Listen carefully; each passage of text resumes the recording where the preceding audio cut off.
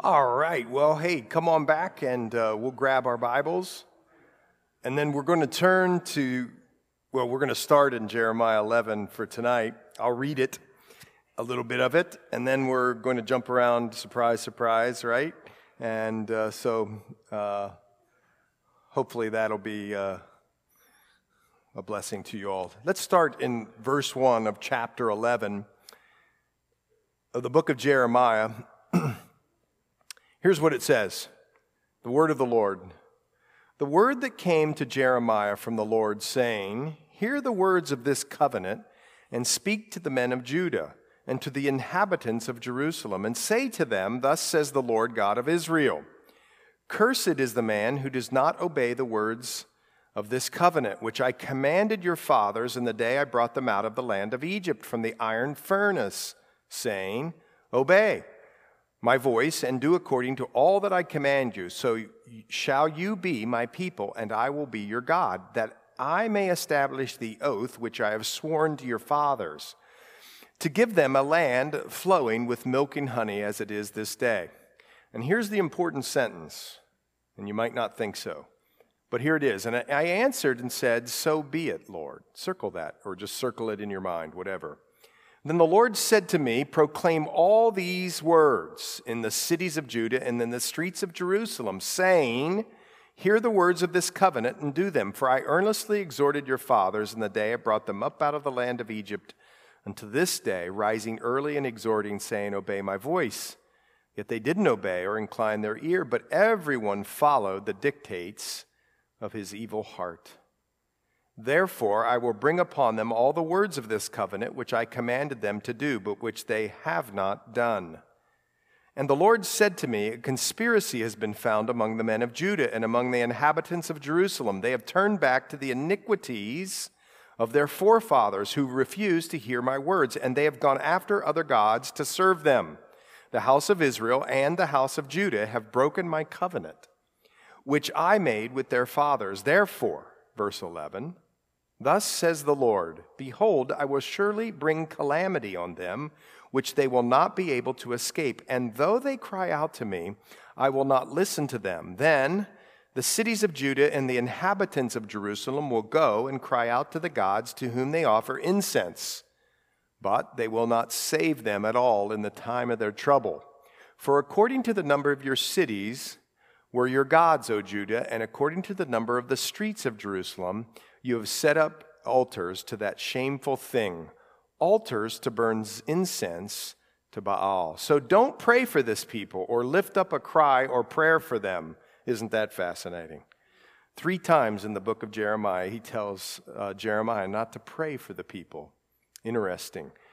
For I will not hear them in the time that they cry out to me because of their trouble. 15, what has my beloved to do in my house, having done lewd deeds with many, and the holy flesh has passed from you?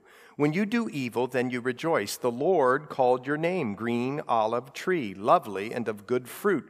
With the noise of a great tumult, he has kindled fire on it, and its branches are broken. For the Lord of hosts, who planted you, has pronounced doom against you, for the evil of the house of Israel and of the house of Judah, which they have done against themselves, to provoke me to anger in offering incense to Baal. Now the Lord, verse 18, gave me knowledge of it, and I know it, for you showed me their doings. But I was like a docile lamb brought to the slaughter, and I did not know that they had devised schemes against me, saying, Let us destroy the tree with its fruit, and let us cut him off from the land of the living, that his name be remembered no more. But, O Lord of hosts, you who judge righteously, testing the mind and the heart, let me see your vengeance on them, for to you I have revealed my cause. Therefore, thus says the Lord concerning the men of Anathoth, who seek your life, saying, Do not prophesy in the name of the Lord, lest you die by our hand. Therefore, thus says the Lord of hosts, Behold, I will punish them. The young men shall die by the sword, their sons and their daughters shall die by famine, and there shall be no remnant of them. For I will bring catastrophe, to the men of Anathoth, even the year of their punishment.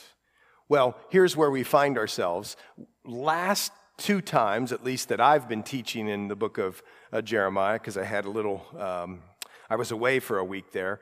Anyway, the last 2 times we have been studying what were called the temple sermons of Jeremiah.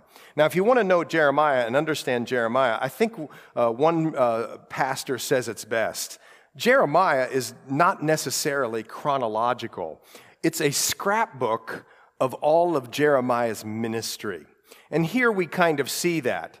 Here in chapter 11, we've gone from the temple sermons, which was, think about it, Jeremiah standing on the steps of the temple as the people were rushing in to go and worship during the festivals.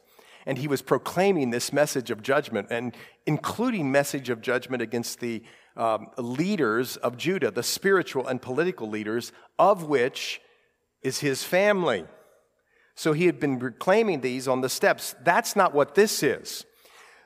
This, at least chapter 11 and chapter 12, deal with this idea of covenant. So you should be, and I should be, and we should be clear on what covenants have taken place. So let's just think of a few covenants. Maybe you want to jot them down. In Genesis 12, verses 1 and 3, there was a covenant that God made with Abraham. And what God said is, you leave your area, come to your territory, and you come to the land of Canaan, and I'm going to bless, all the nations of the world will be blessed through your line and grow through your line. And I want you to write this down. When you go to make a covenant now or a contract, say I went over to one of the Bobs and I want him to fix my car. What we would say was, hey, Bob, you fix my car, and then when you're done fixing my car, I'm going to give you some money. So both sides have a duty to perform. You get that? They have a duty to fix my car, whatever's wrong with it, and in exchange for their promise to do what they promised, I promised then to give them currency or money. That's a two-way covenant or a two-way contract. You see that? See, with the covenant with Abraham, or the Abrahamic covenant, it was unconditional. God just said, you're the guy I chose, and I'm going to bless the world through your line. It's unconditional, folks. So that, and by the way, he confirms that covenant with Isaac, Genesis 26, and he confirms that the covenant with Jacob, Genesis 35. You ever wonder why the Bible is always saying the God of Abraham, Isaac, and Jacob? Interesting, because it's reminding us, or the readers, that God made a covenant, a covenant of grace with that family, you see. You getting that? Okay, so that's a covenant, but that's a different covenant than we're used to because it was a unilateral covenant. Now, it's important today because who owns the land over there? See, God gave Israel the land, and it's unconditional, folks. So I'll just leave it at that. That's a sermon for another day, but the reason I'm making a big deal of it is the Abrahamic covenant was unconditional. Well, let's think about another covenant. That is the covenant with Abraham. That happened, in 2000s BC or so. I'm going to give you the years because I want you to know the years of where we are when we get to Jeremiah chapter 11. How about this covenant in Exodus 19 and 20? Everybody knows what's in Exodus 20, I hope. The 10 Commandments. And who did God give the commandments to? He gave the commandments to Moses to give to the people. And that's generally called the Mosaic covenant or the covenant or the Sinai covenant. It's the same thing, two different titles. That's more of a conditional covenant, a two-way covenant, right? Or a conditional covenant. You do good stuff, you'll get good stuff back, right? You'll be blessed. And there is, even today, a general principle. You walk in the ways of the Lord. Of course, your life isn't necessarily going to be, but you're going to have inner peace and strength. So we're all on the same page there. But back then, the covenant, Mosaic covenant, was you do this, I'll bless you. If you don't obey the covenant, right, things will happen. Okay, that's the Mosaic covenant. That took place in about 1446 BC. Well, this Mosaic covenant then is reviewed in what book? It means twice read. Deuteronomy. When the nation of Israel, after 430 years or so, comes up out of Egypt, does some wilderness wandering, they get right up to the edge of the promised land, and Moses reviews the covenant. Now, I've got to show you something. I know this is a long introduction, but when you get this, you're going to be blown away by Jeremiah 11, man. So Deuteronomy 27, go there. 27, 28, 29, and 30 in Deuteronomy is when Moses reviews the law with the people before they enter into the promised land. And chapter 27 in my Bible here says the law is inscribed upon stones. And then later on, down in chapter 27, this is so amazing. It's such an unusual story. Don't you love the Old Testament? Here, Moses commanded the people on this day, verse 11, chapter 27, go and stand on Mount Gerizim to bless the people when you have crossed over the Jordan, etc., etc. And then, and these shall stand on Mount Ebal, verse 13, to curse Reuben, Gad. So what he did was he split up the families of God. On one mountain, they were going to pronounce the blessings. Are you catching that? On the other mountain, Ebal, the other tribes were going to pronounce the curses. You all tracking with me? And what's very interesting is look down here in verse 15. Look down in verse 15. Cursed. I don't know about you, but when I read this, I'm like, man, don't start with the curses. Let's get to the blessings, but they start with the curses. Curses is the one who makes a carved or molded image, an abomination to the Lord, the work of the hands of the craftsman, and sets it up in secret. Look at this. Watch this. Watch. And all the people shall answer and say, so be it. We agree. Okay. Amen. In other words, we're accepting the covenant again. And they go on and on and on, curse upon curse upon curse. And what do the people say at the end of each one? Amen. Amen. Okay, we accept. Who wants to accept those terms, folks? And yet they do. And then you go on into chapter 28, and there's some blessedness with obedience, and you can remember that. And I'm just trying to remind you that this took place. And then in chapter 28, verse 15, there's some curses on disobedience again. And this goes on and on and on. The covenant, chapter 29, is renewed in Moab. And then you get through chapter 30, the blessing of returning to God, and you get to Joshua, who becomes the new leader of Israel. Everybody tracking with me? Okay. Moses reviews the covenant in Deuteronomy. That happened in about 1407 BC. Later, in Joshua chapter 8, we won't turn there, Joshua then, when they get inside the promised land, he reaffirms that covenant. He talks to them about the covenant again. So this is very interesting, right? You're looking at me with glazed look, but it's relevant today. Abrahamic covenant, see, gives them to the right to own the land. The Mosaic covenant gives them the right to possess and enjoy the land. You might want to write that down. And the reason I'm saying you might want to write that down, because it's so relevant today. What we're just talking about is the reason that everybody's fighting over Israel right now. All right. But what I want you to see too now, as I want you to know that they're covenant people, but for a long time, Joshua reaffirmed the covenant in 1406 BC, but Jeremiah, listen guys and gals, didn't start prophesying till 640 BC. I know, I'm going through a lot of history.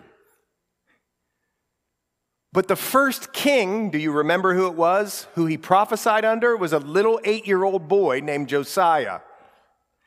And after 18 years, something happens. And you can turn there to 2 Kings. Do it, 23. It's also found in Chronicles, I believe 2 Chronicles 34, but we're going to go to 2 Kings 23, and I want you to see something.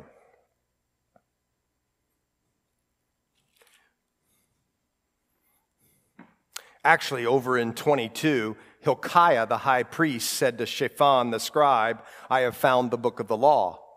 Now think about that. For all those years, from 1406 to BC to 640 BC, what happened to the covenant? They'd forgotten about it. The books went away. They didn't read the law. Are you catching this? And Hilkiah the high priest under Josiah, nobody but me is getting excited about this. And I'm going to tell you, you're going to be so excited about this when you put all the pieces together. What's Jeremiah's father's name? Hilkiah. And they find the book of the covenant, right? And the little guy, king, tears his clothes. What do you mean we haven't been doing this? Why didn't people do this for all these years? So he reinstitutes all these reforms. And he restores true worship. And look in 23. Then the king, verse 3, stood by a pillar and made a covenant before the Lord to follow the Lord and to keep his commandments and his testimonies and his statute with all his heart and his soul, to perform the words of this covenant that were written in this book. Here it comes, watch. And all the people took a stand for the covenant. In other words, they agreed to the covenant. Now, why am I telling you all this? Because Jeremiah chapter 11 probably is written, it's a prophecy in response to the backdrop of them being a covenant people who have just been read the law again after all these years, and their king comes out and says, we're going to do all this stuff. And we find ourselves then in chapter 11, where the word came to Jeremiah saying, hear the words of this covenant. You're like, okay, I know what it's talking about now. They just read this to the people. There is a backdrop of a covenant, all these covenants that God has with the people of Israel, Judah. And then there's also, in 2 Kings 23, during Josiah's reign, they just found the book. They're rereading the covenant. And it says, hear the words of this covenant and speak to the men of Judah and to the inhabitants. Say to them, thus says the Lord God of Israel. Can you imagine? You're on the edge of your seat. Okay, I'm Jeremiah. Oh, Lord, okay, what do I say to them? And the first word God says to tell them is, tell them they'll be cursed if they don't follow it. And you say, oh my goodness. It says, cursed is the man. Cursed is the man who does not obey the words of the covenant, which I commanded your fathers in the day I brought them out of the land of Egypt from the iron furnace, saying, obey. So if you don't obey the covenant, obey my voice and do according to all that I command, so you shall be my people and I will be your God. Now, I underlined that about 20 times in my Bible. And here's the reason I did. You know when it says that we have an inheritance that's incorruptible? You know what ultimately the inheritance is? Don't ever forget this. It's being in the presence of the Lord forever. You know, when we get to heaven, the new heavens and the earth, he says, they're going to be my people and I'm going to be their God. I'm going to live among them, man. It's the presence of the Lord that we're after. That's what we're doing here. That's why we're here. We're seeking the presence of the Lord. That's where we're healthiest and safest, right? Ultimately, yes, but even now we want the presence of the Lord. And that's an inheritance. That's at the end of all of this. That's what we're about, is glorifying the Lord, being in the presence of the Lord, that I may establish the oath which I have sworn to your fathers. Folks, are you insecure? Don't raise your hand. But are you? There's no greater security anywhere than to know that you belong to God. That's what junior hires need to know. But by the way, junior hires turned into adults. That's what we need to know. There's no greater security than knowing that we belong to God. And one pastor says there's no greater inheritance than for God to belong to us. That's what that verse is saying. It's so beautiful. That's the end of the whole Bible. That's the last chapter of the Bible. He'll live with us. We'll live with him. That I may establish the oath, flowing with milk and honey, as if is this day, or as it is this day, sorry. And I answered and said, listen to this. Do you understand what Jeremiah just said on behalf of himself and on behalf of the people? Okay, Lord, we accept. Now think about it. If they don't obey, they're cursed. They're cursed. Don't you know that this is just what it's like with the Lord? This is just a picture of the Lord. You understand that, right? Is that you get that at the end of the law is death, a curse, right? At the end of the law is death. The penalty for the law, for the breaking of the law, for all have sinned and fall short of the glory of God. The standard is here. And the Bible says, right, all short falls glory to God. Here's where we are. And we can't make our way up to heaven. We have to, in order to be living with a holy God, we have to be righteous and holy ourselves. And so isn't it interesting that we're striving and straining in our religion to get up to here, but there's something that we could never do, and that's be good enough or be holy enough. And so along comes a Savior, watch this, who lives a perfectly sinless life in perfect harmony with the law of God. And he takes, in essence, the difficulty out of the law of God because he lived perfectly. It's still difficult for us. But he then takes the punishment of the law, the curse. And the curse of the law is death. You know this, right? Don't you? That in the Old Testament, in Deuteronomy, as part of the law, it said that anybody who's hanged on a tree is accursed. It says that in Deuteronomy. Anybody who's hanged on a tree is cursed. Romans tells us that the law is both sin and death. There's death in the law because we can't keep it. But then you start to think about Jesus, Last Supper sort of things, as he marches to that place where he's going to give up his life, Garden of Gethsemane. He's in the garden. Lord, if there's any other way, could you take this cup? What's the cup? It's the cup of wrath, the wrath that's going to be poured out on him, God's wrath for the sins of the world. If there's any other way that you could... And then he says this. Do you know what he says? He says, but I'll agree to the covenant. Not my will. That's what he's saying. I'll agree to the covenant. Not my will. Thy will be done. So here's the point. Jesus said yes, in a sense, to the curse. He became sin for us. No, he didn't actually become sin, but our sin was imputed unto him, the sins of the world. Are you catching this? He moved through the sin that we never could move through or get beyond by saying yes to the curse. In his death, he says, yes, I'll accept the curses and defeat them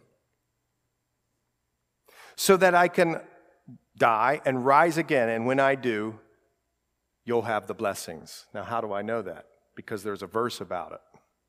Turn over to 2 Corinthians chapter 1. This is a verse we all should remember and know. Look over at 2 Corinthians chapter 1. verse 20. And it goes, let's go in 18. But as God is faithful, our word to you was not yes and no. For the Son of God, Jesus Christ, who was preached among you by us, by me, Silvanus, and Timothy, was not yes and no. But listen, but in him was yes. Here it comes. Watch this. For all the promises of God in him are yes, and in him so be it, or amen, to the glory of God through us. Here's what I'm trying to tell you. When we have curses thrown our way, we fight back. We start to think, okay, now how can I get my arguments up and I'll defend myself and then poof.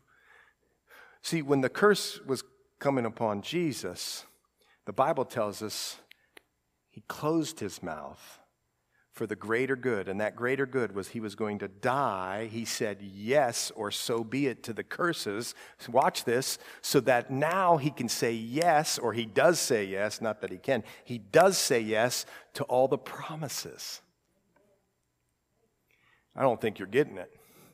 And here's why I don't think you're getting it. Anybody here ever, don't raise your hand, ever feel lonely? Jesus says, I'll never leave you nor forsake you. And that's a yes. And you could just go on and on and on. You weary and heavy laden? I will give you rest. Yes, I will give you rest. Because I, Jesus says, encompassed or took upon all the clauses, so to speak, of the whole contract. I took the curses, I moved through them and defeated them, and now I can say yes to all the blessings.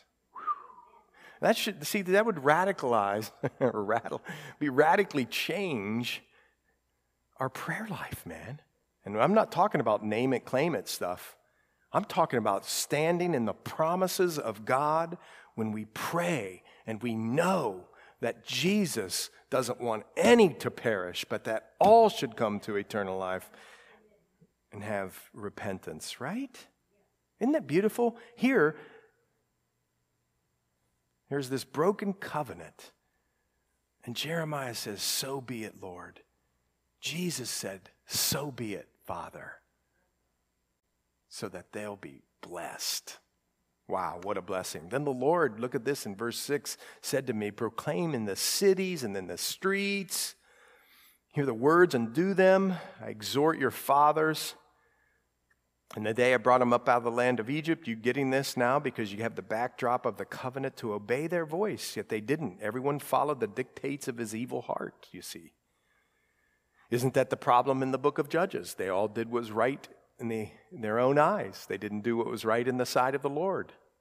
Every judge, right? Or every, come on, help us. It's just like us, right? Come on, Lord, help us. Send us somebody to help. Okay, great. They help you, and then off they go, and they get haughty and prideful again, and then the Lord has to bring them low, and they, okay, Lord, we'll repent. Of course, just send us another judge. And they do, and it's the same pattern over and over, and it says that they just did evil in their own eyes, right? And this is similar. They followed the dictates of their evil heart. Therefore, I'm going to bring all the words of this covenant which I commanded to do, but which they have not done. I will bring upon them all the words. And the Lord said to me, a conspiracy.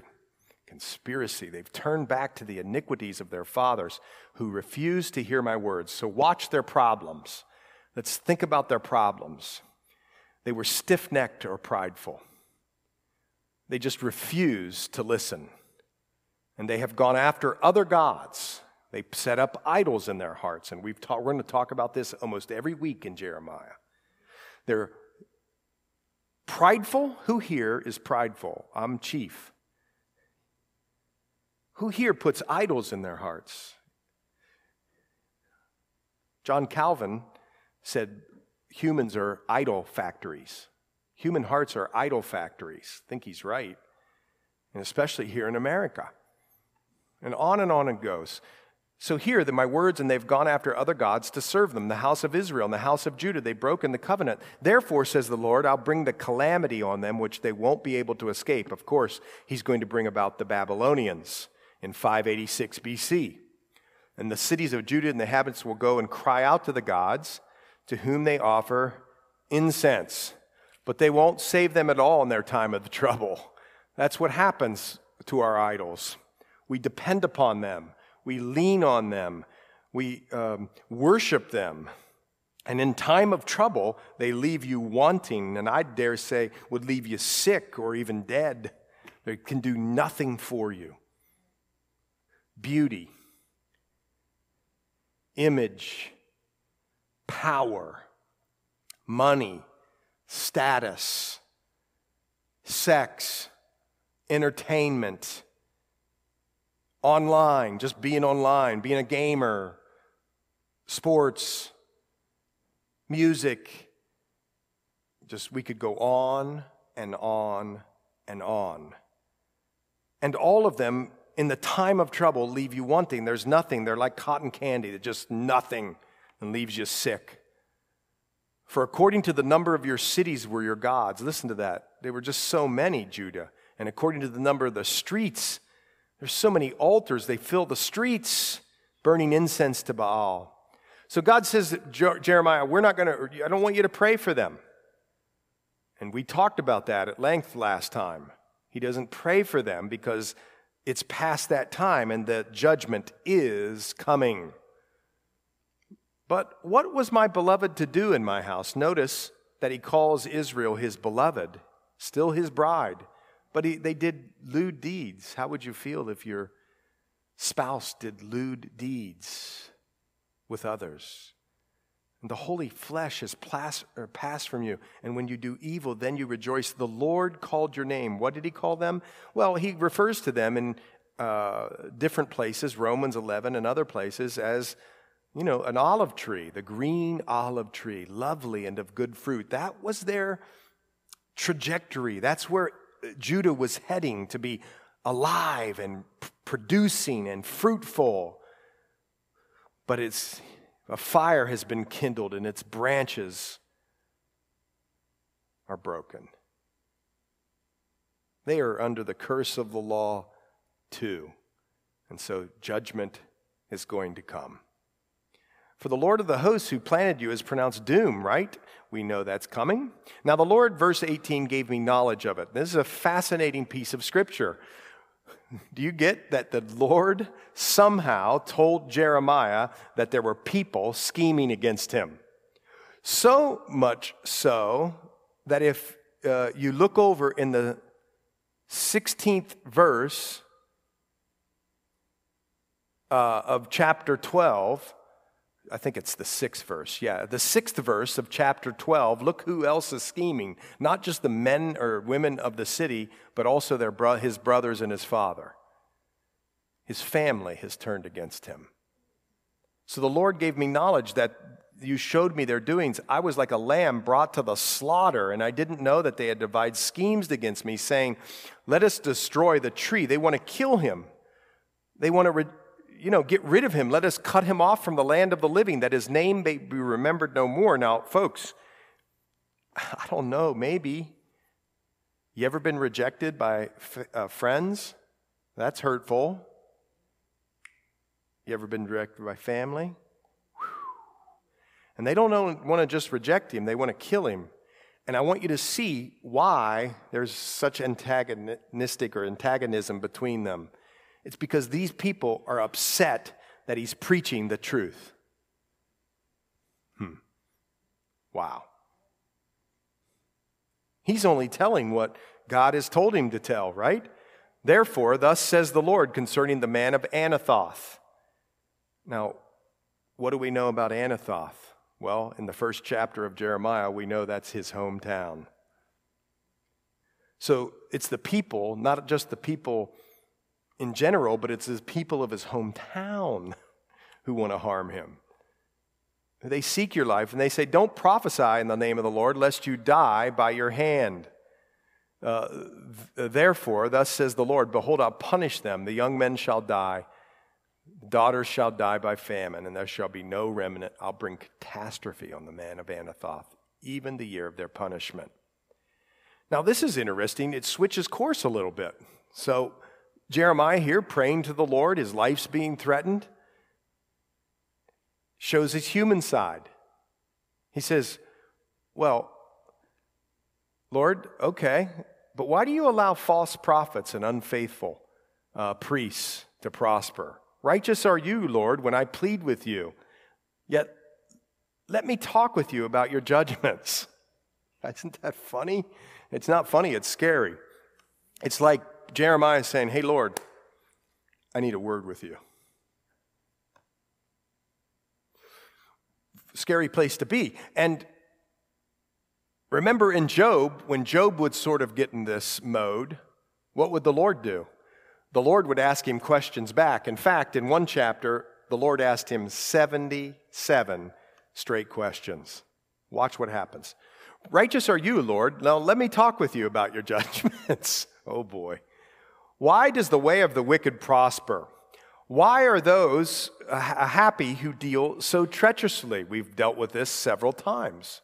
You have planted them. Yes, they have taken root. They grow. Yes, they bear fruit.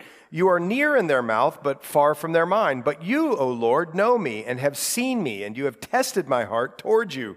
Pull them out like sheep for the slaughter and prepare for them for the day of slaughter.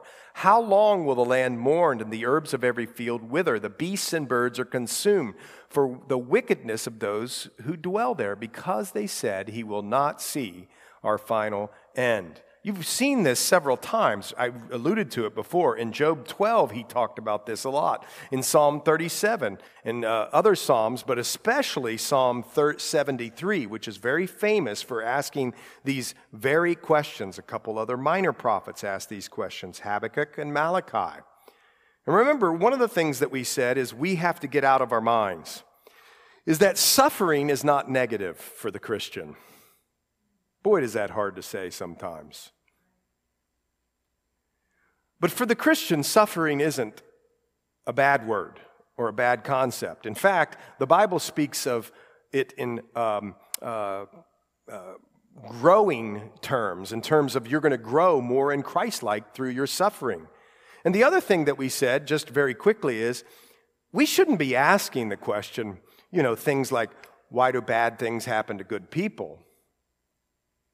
We shouldn't ask that question. The question we should ask is, why does anything good happen to all of us who are bad? See the difference? The Bible says we're destined and deserve hell, and yet by God's grace, here we stand right here with a relationship with the Lord, going to live with him forever. The question isn't, why does bad things happen to good people? The real question is, why does anything good happen to us who are bad? But here he asks them, and it's a well-discussed argument or a discussed question throughout the Old Testament. And he says, prepare them for the day of slaughter. He wants to prey upon God's vengeance. But we know from the New Testament, what are we to do? Like Jesus, keep our mouths and say, vengeance is mine, says the Lord. To give it over to the Lord.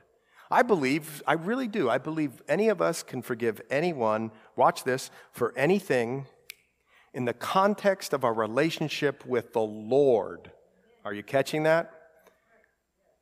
Any of us as Christians can forgive anyone of anything in our context with our relationship with the Lord. I'm saying those things on purpose because I know how difficult it is to forgive people for some of the heinous things that have been done. But remember, God is good and he's working out all the things in your life for good purposes. And vengeance is mine, says the Lord. It's not your job to penalize the people that you want to penalize. That's the Lord's job. So we can forgive. And here, Jeremiah prays for vengeance. The Lord just says to us, listen, 470 times, man. If they do things against you 470 times, forgive them all 470. Because you are a new creation, a forgiving person. I'll deal with the justice. the Lord says. Takes the pressure off, right? Still hard, still difficult, I know. You're saying, well, you're telling me to forgive and forget? Okay, I'm going to go out on a limb here. There's a different thing there.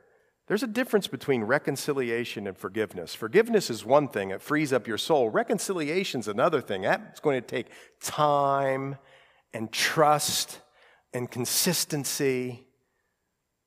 But forgiveness, all of us can forgive anyone for anything in our context for the relationship with our Lord. Well, you keep going, and it says here in verse 5, amazing, very, very famous. Who here like me is getting old to the end of their earthly life? Here I am. Watch this. And what do we always say? Man, when I get retired, I'm just going, I used to think, seriously, I was just going to find myself on a golf course and play golf and just relax all the time. Well, God shoots that down right here. He says to Jeremiah, if you've run with the footmen and they have wearied you, then how can you contend with horses? And if in the land of peace in which you trusted they wearied you, then how will you do in the floodplain? That actually could mean jungle or thick brush of the Jordan. For even your brothers, the house of your father, even they have dealt treacherously with you. Yes, they have called a multitude after you and do not believe them, even though they speak smooth words to you. If you, listen, what happens here is, here's what the Lord always does, I'm convinced. He does this a lot with you and with me. We start to feel sorry for ourselves. We've been doing ministry. We get grumpy and we complain about stuff. Oh my goodness, I can't believe she didn't show up to help me today. And you know that crustiness you can start to feel in service. And you say things like this: why does that one prosper and I get all the bad jobs? Or why do they live at that house and I don't? Or why do they have this car or this job or this money and I don't? And you start to feel sorry for yourself, just like Jeremiah. And here's what the Lord always does. He starts to talk to you a little bit. He's so sweet and he's so wonderful, but he's so firm. He just comes back with a question. Here it is. If you have run with the footmen and they have wearied you, then how can you contend with horses? You're like, what? What does that mean, man? And what he's saying here is this. If you're running with just footmen, people, and you're trying to run with them and you're maybe trying to race with them or whatever you're doing, you're just working with them or whatever, and they weary you, well, how are you going to walk and have energy and do the things that I want you to do when I put you in the arena with horses? You know this? What he's saying here is, to me, God's life for his servants isn't easy or always easy. Now, I know his commandments are not burdensome, so we have this inner peace, of course. And yet, the Bible says if you run with the footmen and they weary you, how can you contend with the horses? In fact, the Lord's saying this right here. A life in God's service isn't always easy. And, I don't know if you catch this, but the farther you go with the Lord, I got good news for you, the more difficult it gets. Am I saying it or is he saying it? Yeah, the Lord's saying it. There's something that, do you ever think about the things that the Lord's putting you through right now? He's putting you through in situations right now, and he's building something amazing in you, Christ-likeness. But you know something? He's got his eyes, so to speak, over the horizon for the next thing that he wants to send you to. And that might be even more difficult thing, but here's the point. He's going to take it and make beauty out of ashes. And he wants you to be participating in that. And yet, here we are, we just can't even tie our shoes yet. And he's just saying, man, when you get over the tying the shoes, I know it's very difficult for you, but I'm going to send you with the horses. I got something great for you. There's no retiring in the Christian life. Are you kidding me? You get up every morning, whether you have a job or you retired or you already have the pension in your pocket or whatever. The Lord's got another adventure for us. If you've run with the footmen and they've wearied you, then how can you contend with the horses? It just changes Jeremiah's perspective. Whoa, hold on here. I'm looking inside myself. I'm feeling sorry for myself. Why do the wicked prosper and I don't? And yet you've got another adventure for me, Lord? Yes. He recalibrates Jeremiah right here spiritually. And that's what he does with us. What's the best way? Well, it's to wait upon the Lord. Isaiah 40. We're going to fly like eagles, or upon the eagle's wing. We'll run and we won't grow weary, man. See it? Is when we wait upon the Lord. Well, here in verse 7, I have forsaken my house, I have left my heritage. I have given my dearly beloved of my soul into the hand of her enemies. My heritage is to me like a lion in the forest. Remember Genesis 49:9? Judah was the lion of the tribe of Judah. My heritage is to me like a lion in the forest. It cries out against me. Therefore, I have hated it. God has come to the place where judgment is roaring against the lion of the tribe of Judah. My heritage is to me like a speckled vulture. The vultures are all around or against her. Come assemble all the beasts of the field and bring them to devour.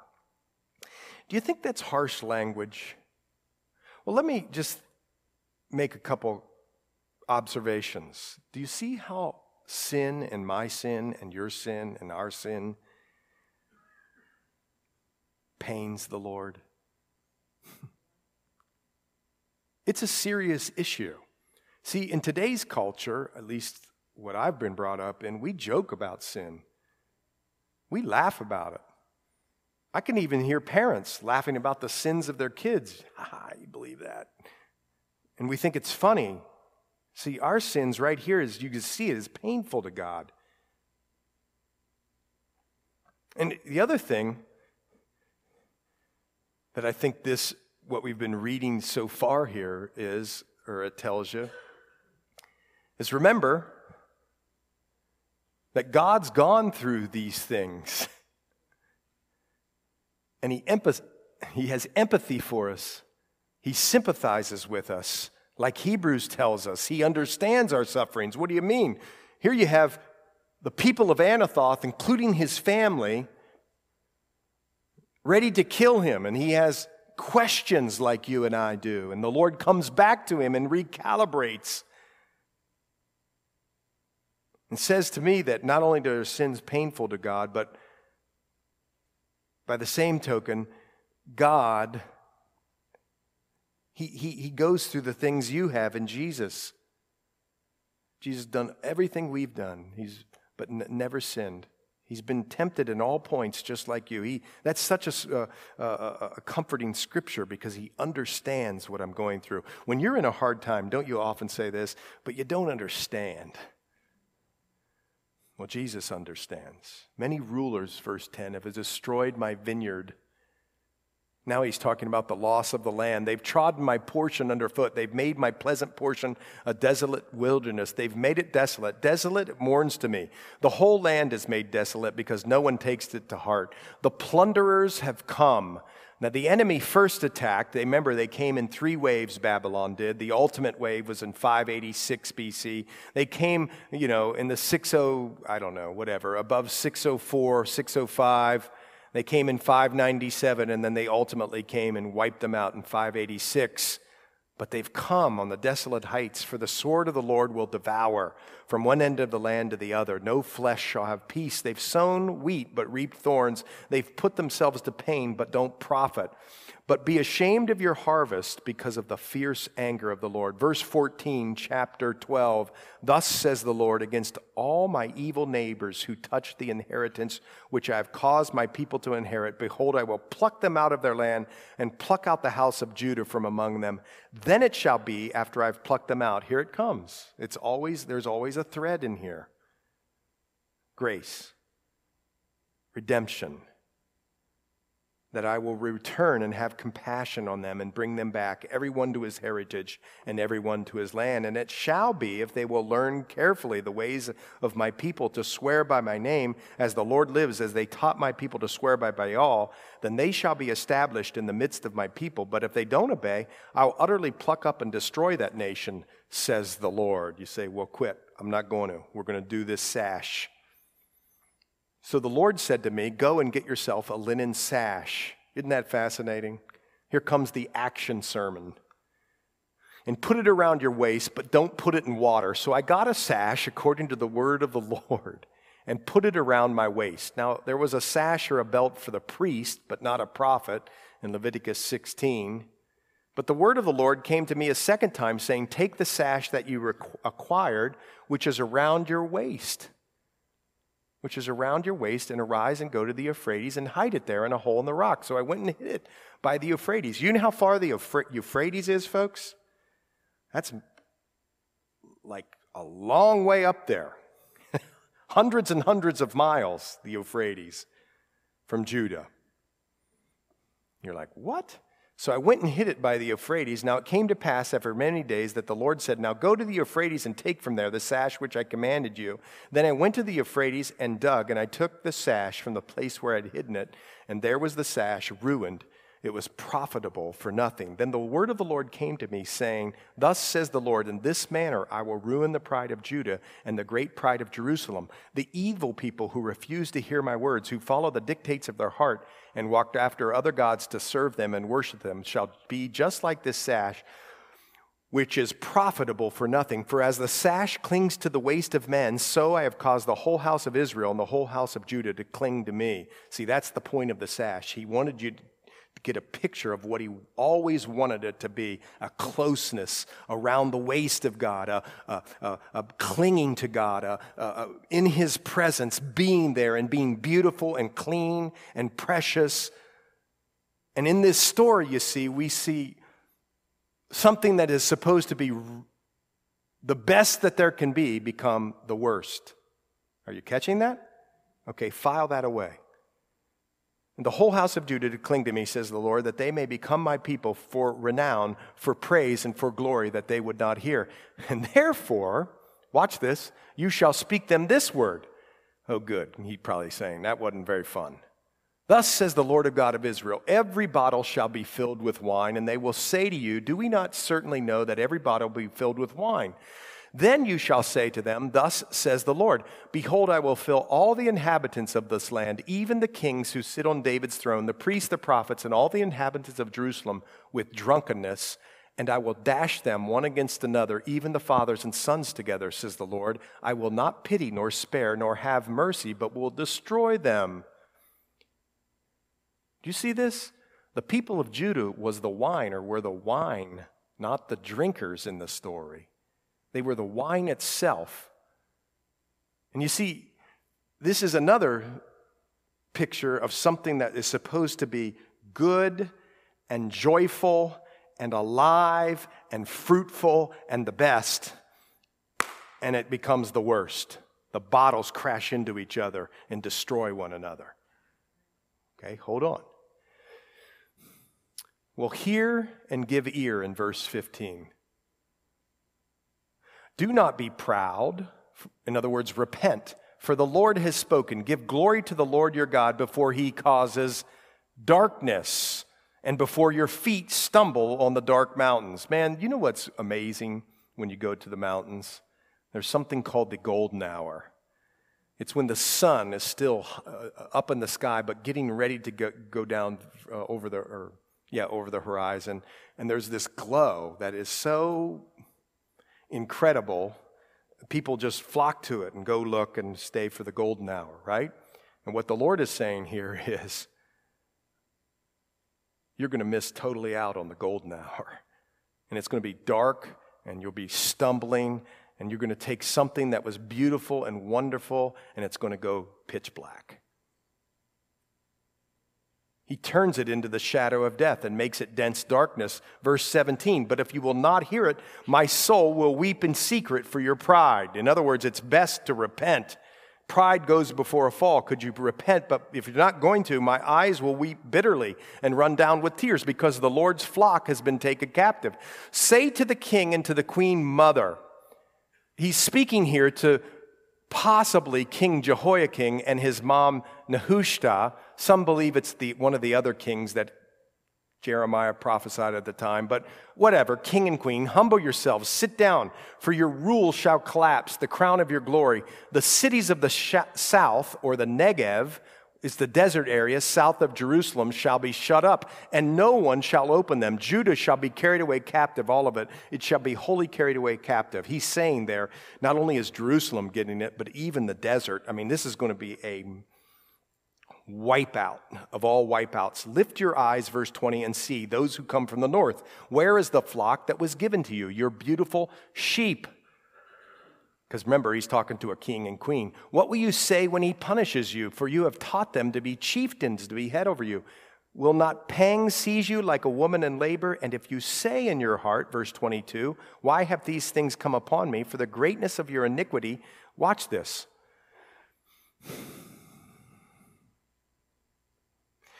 You know, what's one of the greatest things that can happen to people sometimes in life, or is one of the greatest relationships of life? It's husband and wife. And Judah here is like a bride to the Lord, but look what happens to Judah. Your skirts have been uncovered. Your heels made bare. In other words, his bride has become naked and is running with other people. Can the Ethiopian change his skin or the leopard its spots? This doesn't mean that one person's skin color or another person's skin color is better or worse. It doesn't mean that at all. It just means if you've been given one color to your skin, you're unable to change it, or the leopard its spots. In other words, people have a problem. They can't change. Can the Ethiopian change his skin or the leopard its spots? Then may you also do good who are accustomed to do evil. Therefore, I will scatter them like stubble or chaff. The nation of Judah that passes away by the wilderness. This is your lot, the portion of your measures from me, says the Lord, because you have forgotten me and trusted in falsehood. Therefore, watch this, I will uncover your skirts over your face, that your shame may appear. The bride uncovered in that way. I've seen your adulteries and your lustful neighings, the lewdness of your harlotries, your abominations on the hills and the fields. Put a note there to see Lamentations 1:9. Woe to you, O Jerusalem. Look at this. Will you still not be made clean? Why won't you repent? God is in it for the best and for the good of you, for your health and your spiritual health. We've run through a linen sash that was beautiful, that was clinging to God, that goes in the ground and is dirty and broken and awful and all that sort of thing. And these bottles of wine supposed to be fruitful and fragrant and full of life that break each other up. And the beautiful mountains at the golden hour that turn dark into death. And he speaks to royalty who come to nothing because they're not responsible and do what they should do. And he speaks of a bride that's supposed to be your pride and your joy and your anticipation and your love that shames herself. Will you still be made clean? It's the question for the ages. It's the question not only for Judah then, but it's for us. Thankfully, we've answered the question by saying we'll surrender our lives to Christ and repent. But it's the question for the men and women, boys and girls out on the street. Will you be made clean? Will you repent? Will you come to him? Here's why.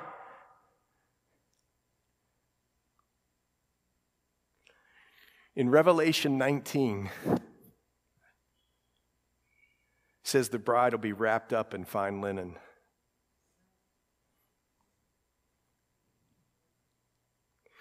Did you know that Jesus took the cup of wrath, or wine, Matthew 26, then instituted a cup that enables us, the covenant of grace we celebrated here, that institutes salvation. Jesus said, I am the light of the world, golden hour. But not only am I the light of the world, Jesus says, you're going to be the light of the world. You know those rulers who weren't responsible and didn't listen and didn't lead their people in the ways of God? Hold on. All of you are running for crowns. You're part of a royal priesthood. And of course, do I even have to say it? We're his bride, and Jesus says he's going to present us faultless before the throne. Everything that the world and the enemy and our flesh are fighting to keep us away, to keep us down, to keep us in the worst category, God can take and will take and make the best out of it in every single way. Let's pray. Well, Lord, thanks. Wow. Amazing. Sometimes we look at our situations. Maybe it's a family situation. Maybe it's a relationship situation. Maybe it's a financial situation, spiritual situation, or I don't know, anything. It could be a million things. We look at them and we say, there's no possible way. And yet, Lord, you're in the business of taking broken things that we would consider the worst and making them the absolute best. So, Lord, we just pray and give over to you those things maybe that are in our lives that you don't want in our lives. Lord, help us to get them out. And Lord, maybe there's some things that you want in our lives that aren't currently in our lives, but Lord, help us to get them in. And all the while, Lord, by your Spirit and by your grace, grow us and bring us into a place that you delight in. And that's beautiful and strong in a meek way, in a graceful way, in a merciful way, in a forgiving way to the world who's watching. And Lord, should you tarry even longer than tonight, because you could come at any time, Lord, help us to have gospel meetings with people that are orchestrated by you, and help us to walk through the doors that you open so that many would come to know you in a real and saving way. In Jesus' name we pray. Amen.